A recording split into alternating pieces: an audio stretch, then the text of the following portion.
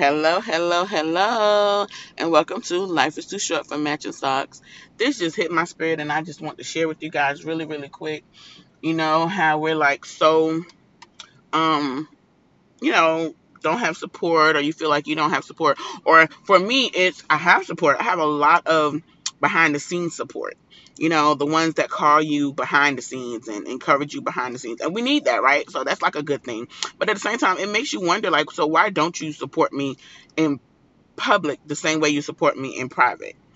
But the Lord just spoke this to me, and I thought it was wow.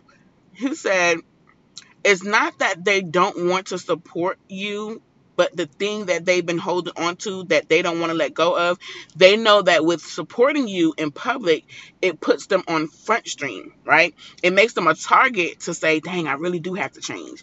And they're really not ready to change. They're really not ready to give that up and being with you because of the calling that's on your life.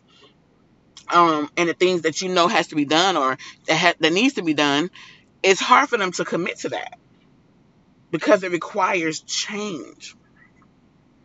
So don't take it personal when you have support behind the scene.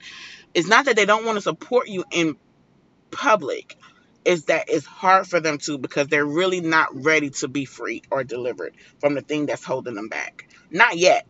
But the point is that, we're here to plant seeds and let God do the growing. So don't get upset. Have a blessed day.